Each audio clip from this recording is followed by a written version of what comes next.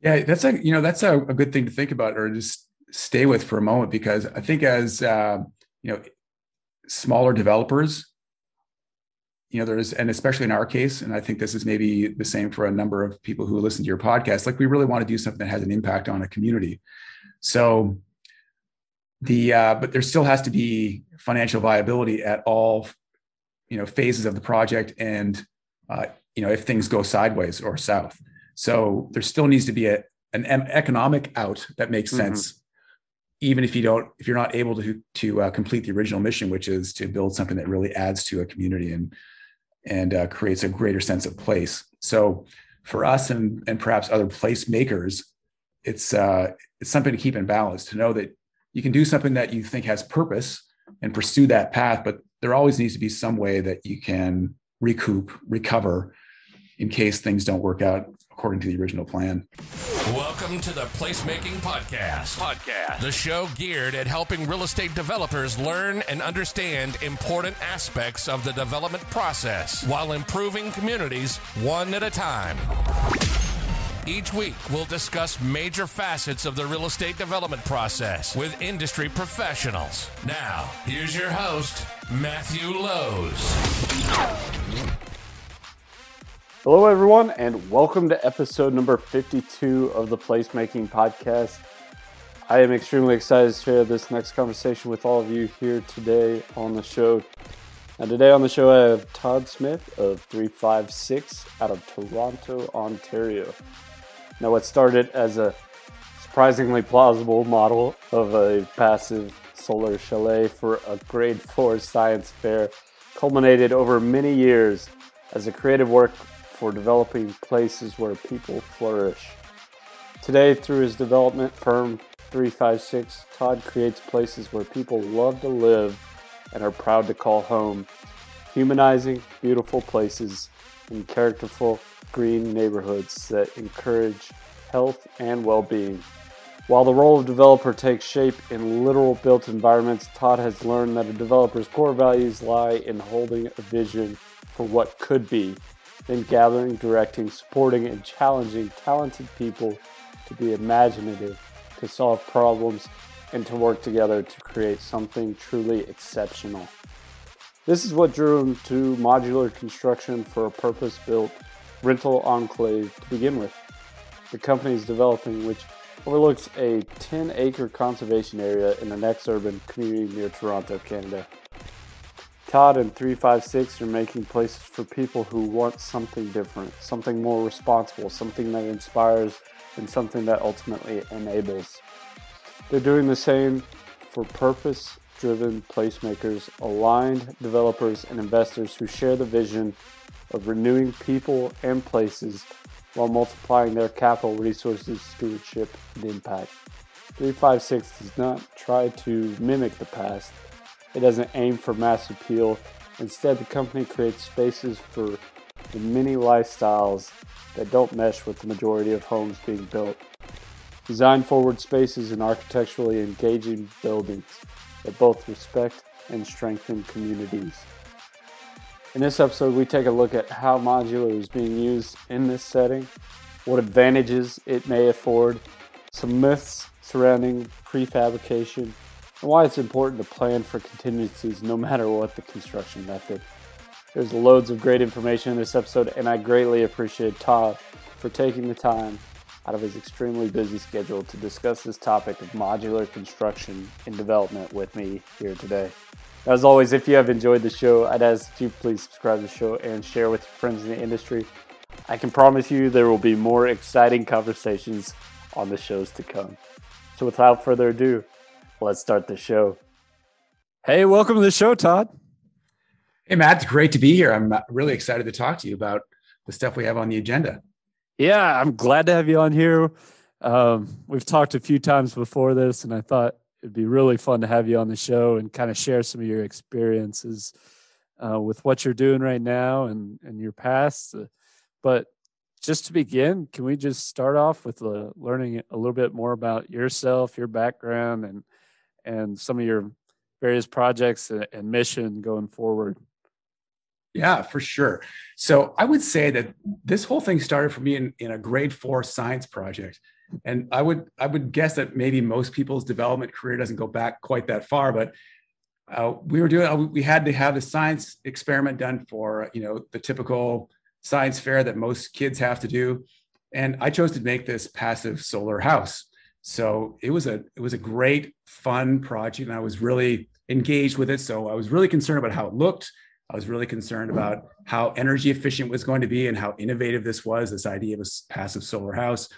And so when I fast forward to a development career, I think back to that early experience of wanting to create a beautiful place for people to live, something that's innovative, something that sits right in its environment, and something that makes a real connection to the things around it. That whole idea of the built environment fitting in with its context. So that's kind of where it all started. And then a number of years ago, I got involved in urban housing, more on a design end of things. So I partnered up with a guy, and we were basically doing kind of green building, infill building in the city of Toronto.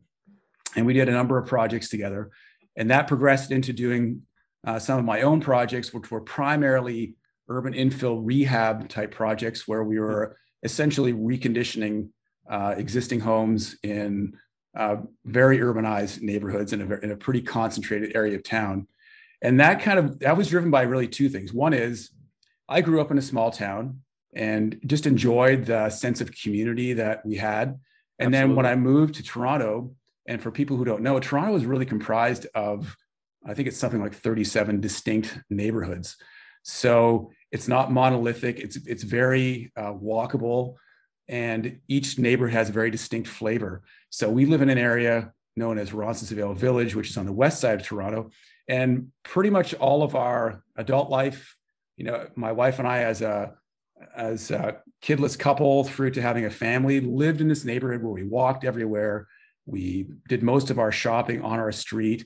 We lived carless for a number of years before we had to run kids off to programs and hockey and all that kind of thing, and just became more enamored with this idea of being able to know your neighbors, having a sense of place, knowing that you're kind of connected and rooted somewhere, and that all of your kind of daily needs, both socially, just practical things like shopping for food, are all done within a 500 to I was going to say kilometer, not 500 kilometer, but 500 meters from your house. Most people in the world would understand exactly, but we can provide the translation for those of us in the U.S.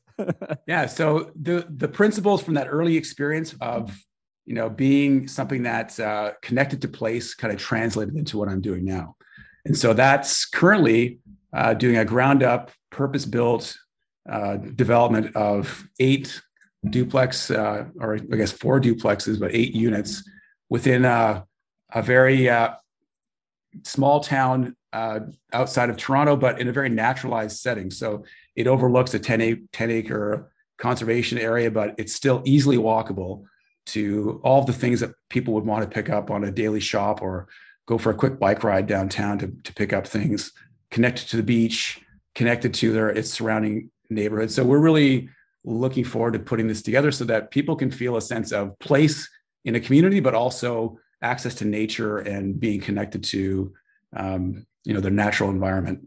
Mm-hmm. That's awesome. So you were thinking about this at 6th grade? Maybe. I don't think I realized. I don't think I realized what was going on at the time. But like many of us, when we look back at formative experiences, that was certainly one for me. That when I was thinking about how do I end up doing what I'm doing, right? That really, I think, shaped a lot of where it's gone. Interestingly enough, I think many of us find that the things that we love to do, we have those experiences in childhood that inform that. Mm-hmm.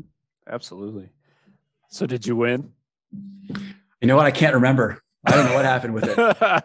It didn't matter. It was about the experience, right? It was, yeah. Yeah. That's awesome. So, you've kind of lived in this urban environment for a while, and you wanted to kind of bring that. It sounds like you kind of wanted to bring that to somewhere that's almost borderline suburban, but still walkable. Is that going to be kind of your MO going forward? Is that what you'd like to focus on, or what does your ideal project kind of look like going forward? That's a really good question.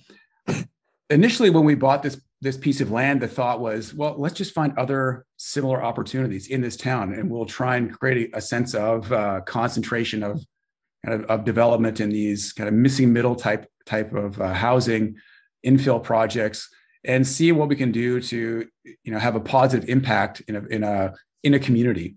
So we're looking at other pieces of property in this town, but that could be ground up. It could be something that's existing. So we're open to either one of those things. But it also may be that we can kind of find a pattern of development that we can then reproduce in other similar contexts. So we're looking at two different avenues in which to take this current kind of project direction. Gotcha. So just curious, was that coming from a consultant standpoint? I'm always interested. Was that already entitled for duplexes, or did you have to rezone then? I don't really know how that works in Toronto. But that's a good question. So this piece of property was rather interesting because it sat vacant for, I'm going to say, maybe 25 years, and most people thought that nothing could be done with it. It sits in a floodplain, but it's right at the very end of an existing town street. So the biggest challenge there I guess there were two challenges. One was to establish that we could actually create 4 separate entitled lots in order to be able to get some sort of density there. And so we had to go back to the original words escaping me here. The original, I guess, caddy plan. There you go. The original caddy plan had 4 lots, but over the years it had just been amalgamated into one PIN number, as it's called here. Gotcha. So we had to go back and find a way to separate them back into those 4 lots. So that was the first challenge. And then the second challenge was to be able to come up with something that would satisfy the Conservation Authority in terms of their 100-year flood plan or flood event. Mm-hmm. So that took a while to work itself through. But once we got through those two things, there was a certain cap on our density. We didn't have to rezone because it was already an R3, but we were restricted to those 8 residential units due to floodplain considerations. Okay. So there were a few things we had to wind through, and it took probably, when it was all said and done, about 1.5 years to get that complete. Wow. That's a hefty process. Yeah. And, the process probably wasn't that much different than maybe most other approvals process, but the added layer of the Conservation Authority bureaucracy just meant that there was more interplay or interaction between those two governing bodies, the municipality and the Conservation Authority, that required just more conversations. And there was also a change in leadership at the Conservation Authority at the time, so that created some additional delays. So if that hadn't happened, maybe it might have shortened our time frame. But I think that's maybe one thing for anyone who's thinking about a project like this to consider is when you have more than one body involved in making a decision, and they have related but not necessarily, maybe overlapping but not necessarily congruent regulations, then there's just more things to navigate. Sure, absolutely. Yeah, that's good words of advice. Hire a good planner, as many of you probably already know. That really helped us out. Just somebody who knew both parts of the system and knew the people involved in both of those areas. It helps. The relationships really helped. Right. I was about to say, and knew who to talk to, and right. Yeah. And we were also very involved. And this is maybe goes without saying, but really made an effort to understand the priorities of all the parties, and made sure we were really authentically nice, and not just to get what we wanted, but we were really concerned about wanting to do something that was going to meet the needs of those two main stakeholders. Mm-hmm. Yeah, navigating red tape. That should be another thing you put next to developer's name among the many other titles. So, with this project, you're starting to look at utilizing modular housing, modular construction for this project. And I guess, what was your thought process when you started to look into that option? well, I'm sure we'll have many more questions to go from there, but just the Yeah. initial thought process. Yeah. You know where it started is, as I mentioned, I started out more on the design end of things. And I love design. I love thinking about, how to make a really good layout for people to live in, like something that's simple, light, open. Those things are important. Connecting and integrating the outdoors and the indoors.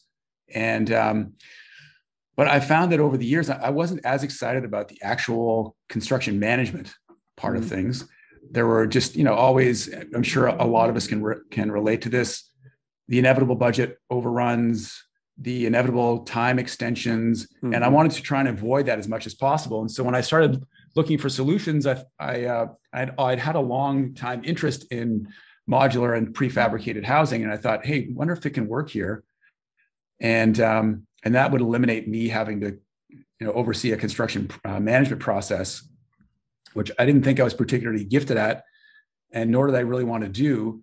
And so that's where it started. Like, where can we find a partner who can really handle the construction, and how can we use these more modern construction methods to accomplish that? The other thing, and then maybe others can relate to this as well, is that on a site built house, or a site built, project, there's typically a lot of waste. And as I would go out to the sites we were working on, I would just see how much would go into a bin, offcuts and just stuff that was, that couldn't be used again because it was, specific to that site. I didn't like that part of the construction process, just all the waste.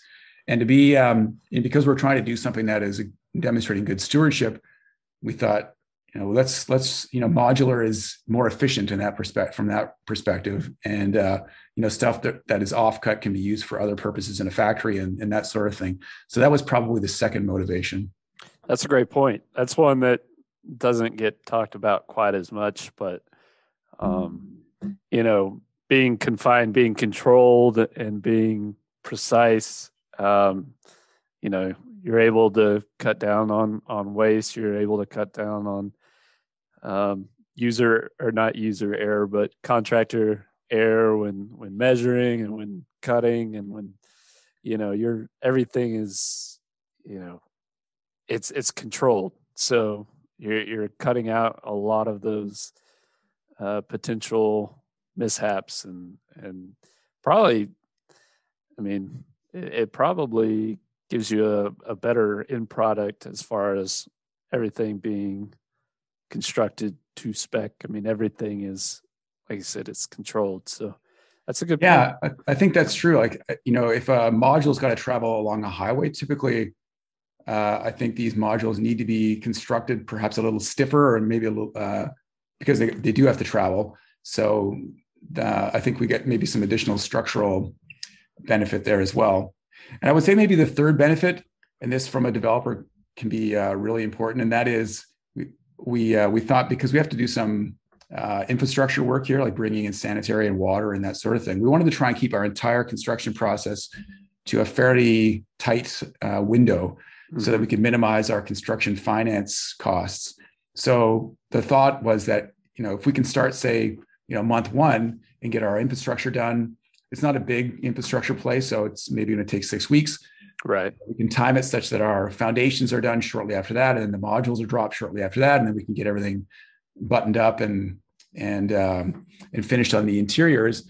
That within 3 to 4 months, we can have our entire project complete and then be into a permanent financing situation, which is, of course, much less expensive.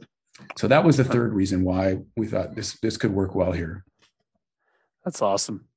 Yeah, that's typically what I hear is more of the timing, and also when it gets to the site, it's you don't need necessarily a framer out there. You can it's much easier. It requires less subcontractors to actually make it happen, and Yes, cuts down costs that way for sure. Yeah, and I think if I was thinking of something that maybe, initially I thought, hey, this is probably going to cost less money to build. So that was a myth that I think was corrected in my mind fairly early on that I don't think it's any less expensive to build this way, other than timelines can be reduced, and Right. if planning is good, and you don't have things that throw a monkey wrench into your timing, then financing costs can be reduced as well. So perhaps there's some overall project expense reduction, but the actual per square foot cost I'm finding is probably similar to what we would have had to do on a conventional stick site build place. Really? Yeah, that makes sense.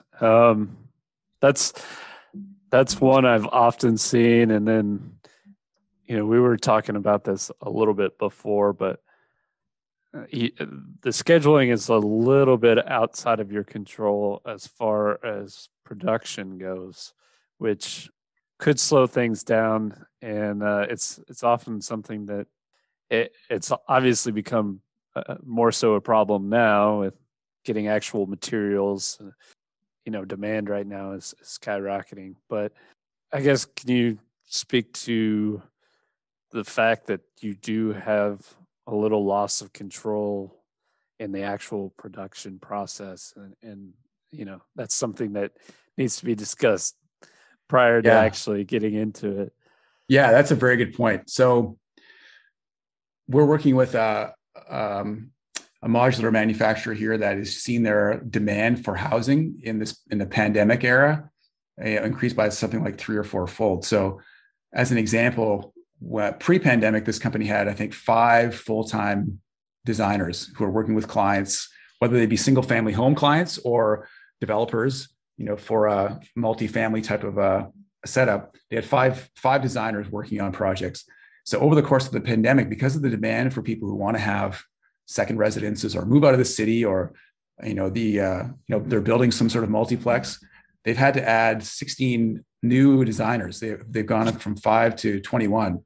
Jeez. So that just gives you an idea of just the level of demand for housing in general, but specifically for this company.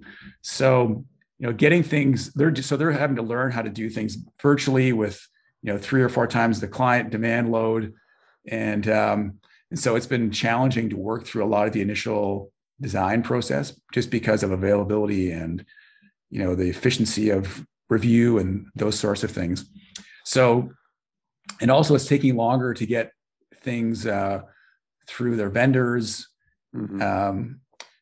It's also taking longer to get stuff approved in municipalities. So we had originally hoped that we'd be dropping modules there in October, but I think what's probably going to happen now is we're looking at it going into production in most likely January, and then having delivery, probably starting in the late winter, early spring here. So as a developer, of course, we're holding onto land, we've got holding costs, et cetera. So one of the things that we'll now need to consider is, do we hold on to this land for the next several months and continue with our business strategy, or do we pivot some way? Is there some other way to build these out, or do we just go to plan B, which in this case might be prepare the land, get the infrastructure in, and then sell the lots. So we have a few options, and that was one of the things that we had in mind when we bought this property, that just depending on what happened with macro or micro economic conditions, local economic conditions, we'd have a few different directions to go. But I think if you're thinking modular, one thing would be to find out from your prospective partner just what their capacity is. And obviously, they couldn't have predicted a black swan event like a pandemic, but we probably could have foreseen some of these potential delays and made some adjustments earlier on, I think, if I was looking back on it now, which might have been looking for another prefabricated or prefab partner to see what their capacities were, or that sort of thing.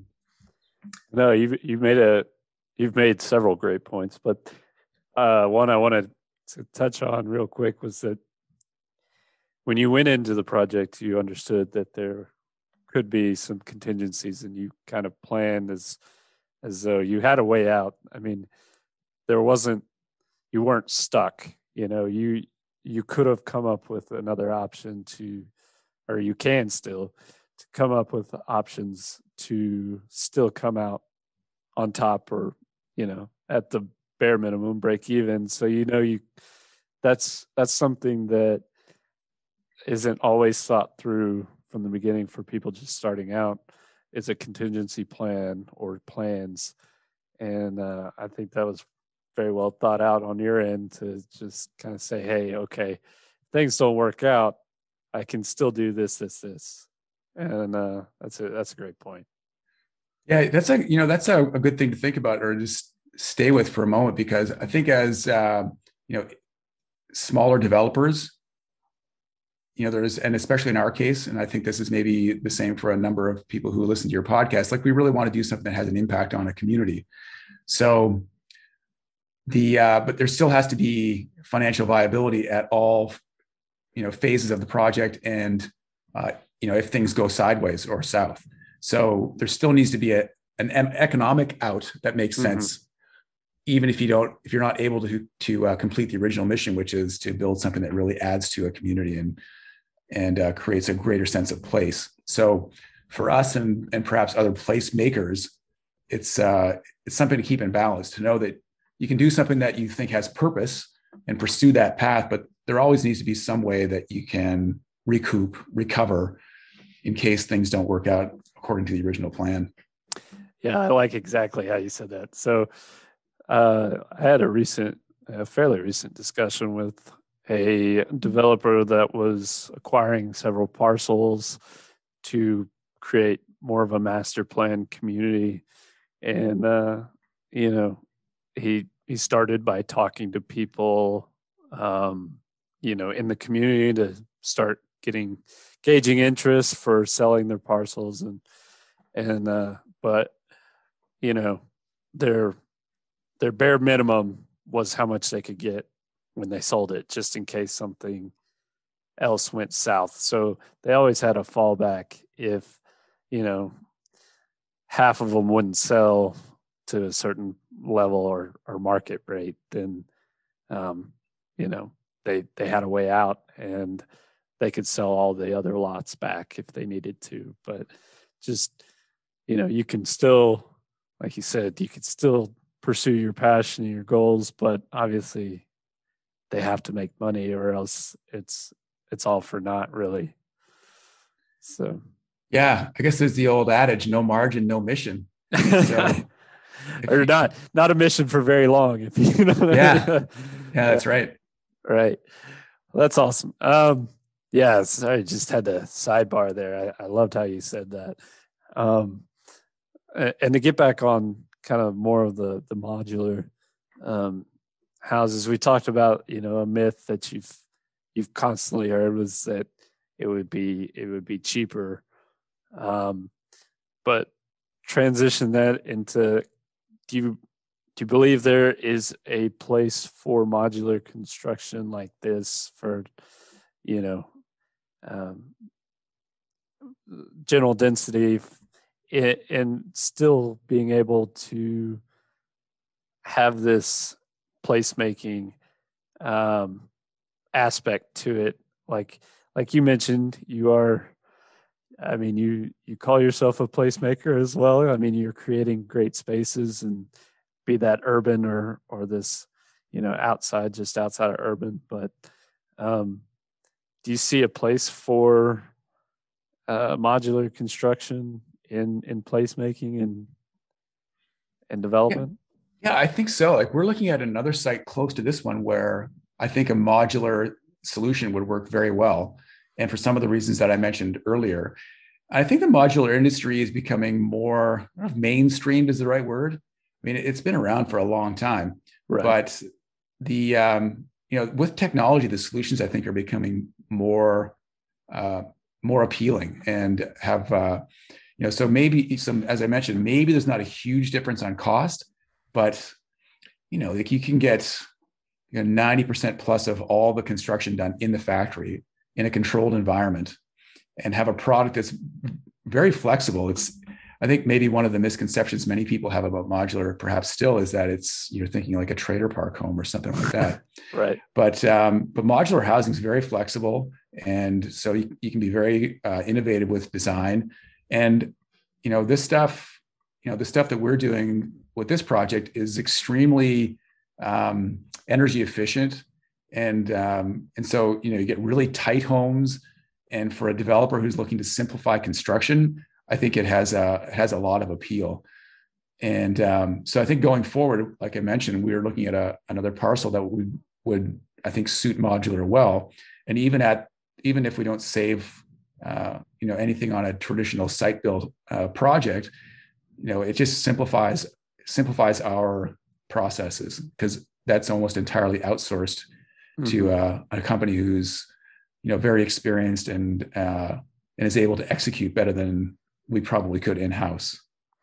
No, that's another great point. Is maybe it opens up the doors for others that are looking to do some projects, but maybe don't have that construction management experience. So there's still construction management involved. I mean, you still have to, prepare the site and bring in subcontractors for the utilities and all that good stuff and finish out. But it's greatly reduced with the advent of, your structure is already there.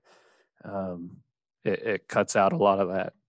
So, maybe modular opens the door for somebody similar to you, where they enjoy the aspect of creating the deal, creating the space, but maybe would like that work, the actual design work to be handed off, and design and construction really for the structure. So yeah, I think it allow if you think your unique ability or your unique contribution to a project is the vision and the big piece organizational structure, like almost being the impresario, where you're in the middle of a bunch of moving parts and able to direct the orchestra, then I think modular can fit very well into that kind of an organizational structure.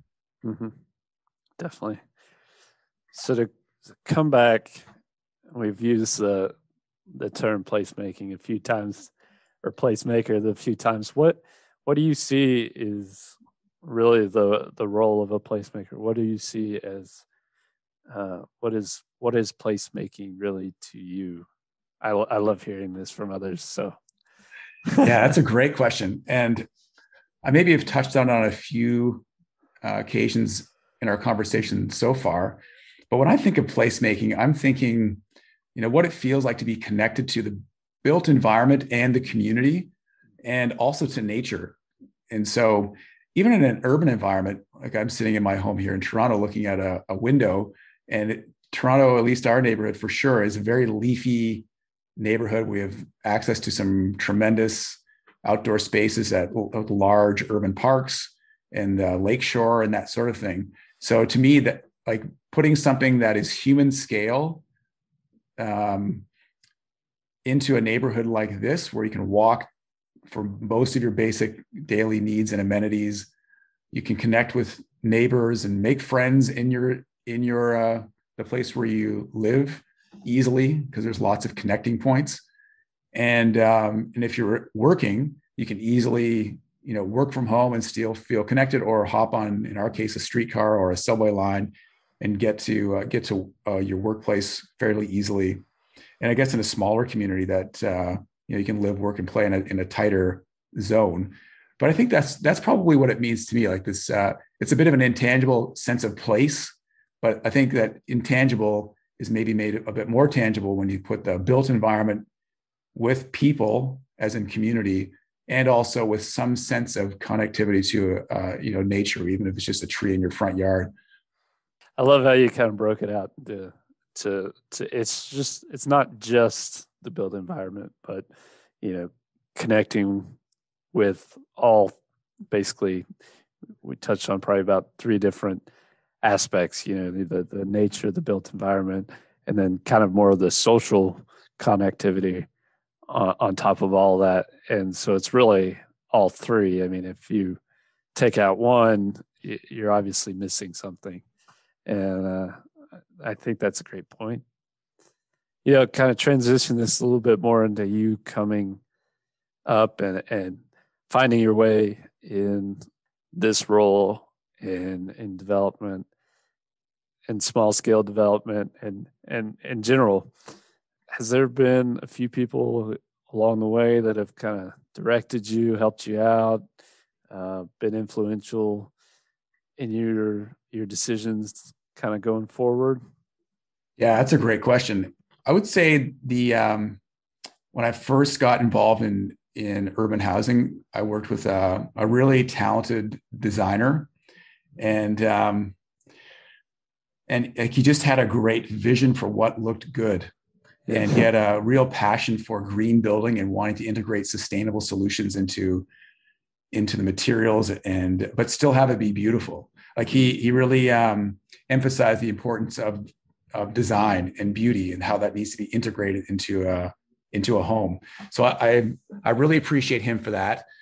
I picked up a lot from a guy named John Marsh, just in terms of a general philosophy towards what place is, and how place can really be redemptive in terms of the impact on people. And I guess what I mean by that is that, in a world where often we kind of get beat up and battered around a bit, whether it's, excess pressure at work or, dealing with the stresses at home or anything in between, having a place to come back to that feels like it's your own and you fit in, and it's, for lack of a better word, safe, but gives life. There are things that are dynamic and vibrant about it. And I think that's something that John brings to his work, that there's a restorative approach that weaves through all the things that he does. And I'm trying to think if there's anyone else. Recently met an architect who's focused on this missing middle housing, and he's written a book, and he's done some really creative work in terms of carless neighborhoods, and that I think is influencing my current thinking. Do you have a name for that? Yeah, his name is Daniel Polonic. If I'm getting his last name correct. But yeah, he's done some really good thinking. I think he coined the missing middle housing term maybe 10 plus years ago, and then has been building his practice around that. But I think he's got a really interesting way of viewing, what the smaller scale built environment looks like that really serves people. Right. Yeah, I feel like I've seen that book, and there's several books on my tab, so I'm gonna check that one out as well. So, we talked about influence here and what you're interested in. We talked about Carlos neighborhoods and restorative architecture, but kind of what is the biggest area in development that you're interested in personally that you'd like to dig into more? And you know what I really love are like landmark or historic buildings. I've got a real nostalgia bug, and whenever I go to any city or small town, I'm just looking for, what's old here, and what are people doing with it.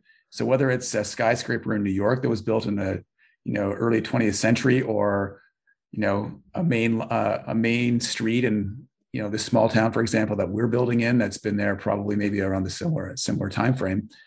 It's the craftsmanship, the thought, the architectural significance of many of these buildings is really impressive. And so I think if I wasn't, and this may come from me, who knows, but if I wasn't focused on this modular space and this particular project, I probably would be looking at historic buildings, how to bring them back to their intended beauty and glory.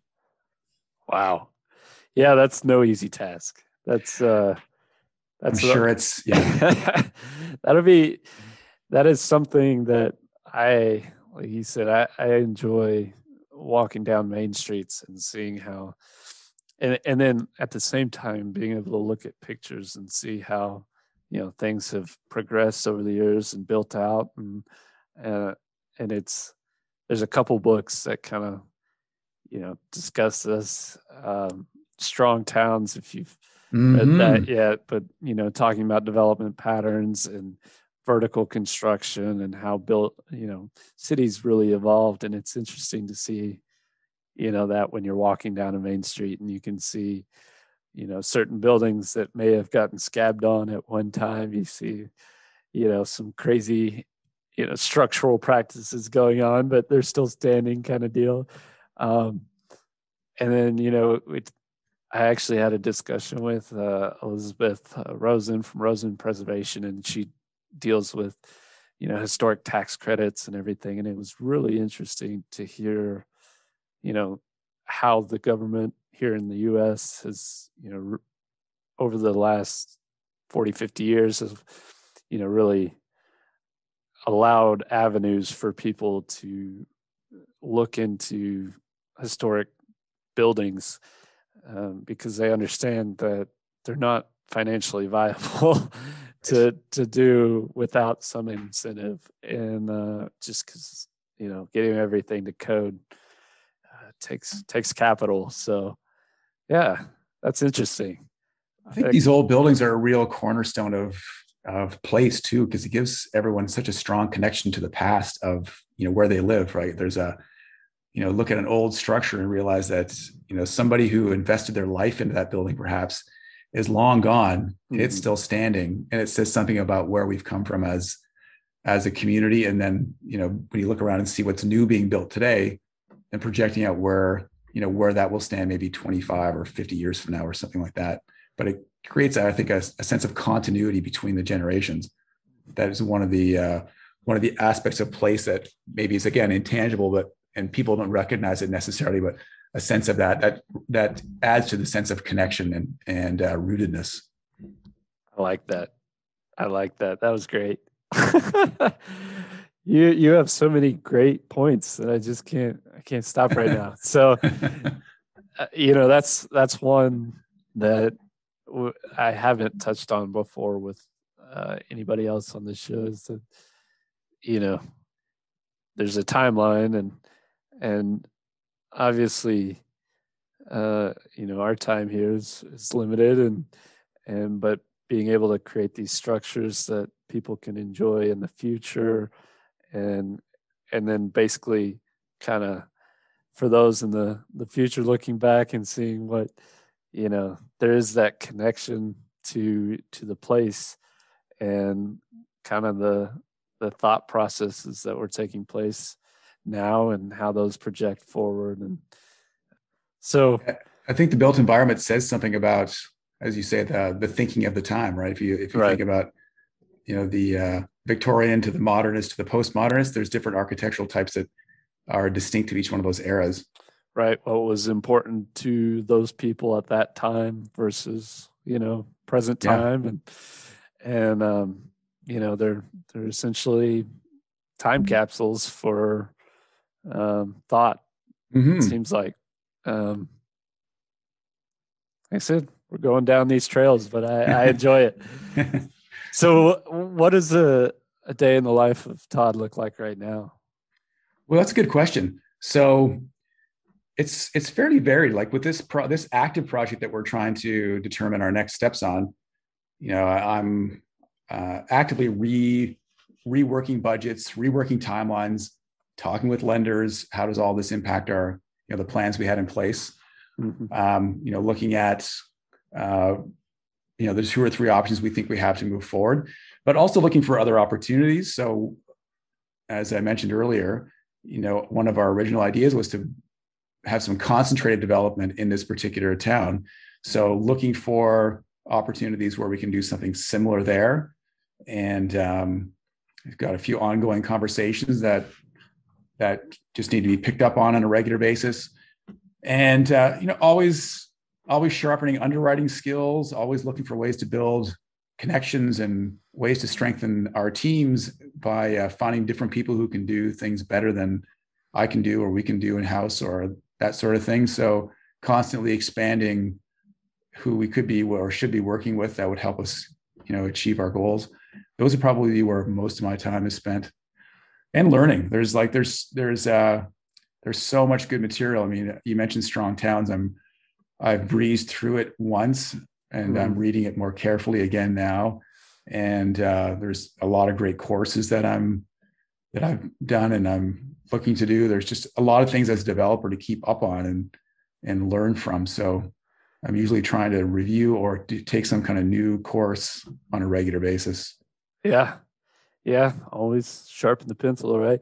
Is Yeah. there Or any talk or talking to people who are just further down the track and sure. have solved some of the problems that we're facing and or challenges. Right. Right. That that's what we're doing here, right? Yeah, Just exactly. you're sharing your knowledge with others that are maybe just a little behind you on the track and coming up, Yeah. and maybe they're And yeah, and interested. I've benefited a lot from listening to other placemakers in your podcast for exactly that reason. We were chatting earlier about a large development company doing something not too far away from where we live, but learning how they approached their situation, which is massively larger than ours. There are things that I was able to distill down in terms of thinking or just tucking away for potential future use that were quite helpful. Sure, yeah, the underlying values are probably similar. So there's certain things that you could definitely pull from, Mm-hmm. but just curious, looking forward, if we were to Google your name, Todd, and say, what does the history, what does the legacy of Todd, 100 years down the road, what would it say? What would Google say about you? Man, what a great The question that Google is. Oh bot. boy. Yeah, no kidding. I think on a professional level, um, I think I would like something to be there to the effect of, created places where people flourished. And when I think flourish, I think of, just enjoying and growing in all areas of their life. So if what we're building, hopefully it's built well enough that it's still standing 50 or 100 years from now. I mean, that's our goal.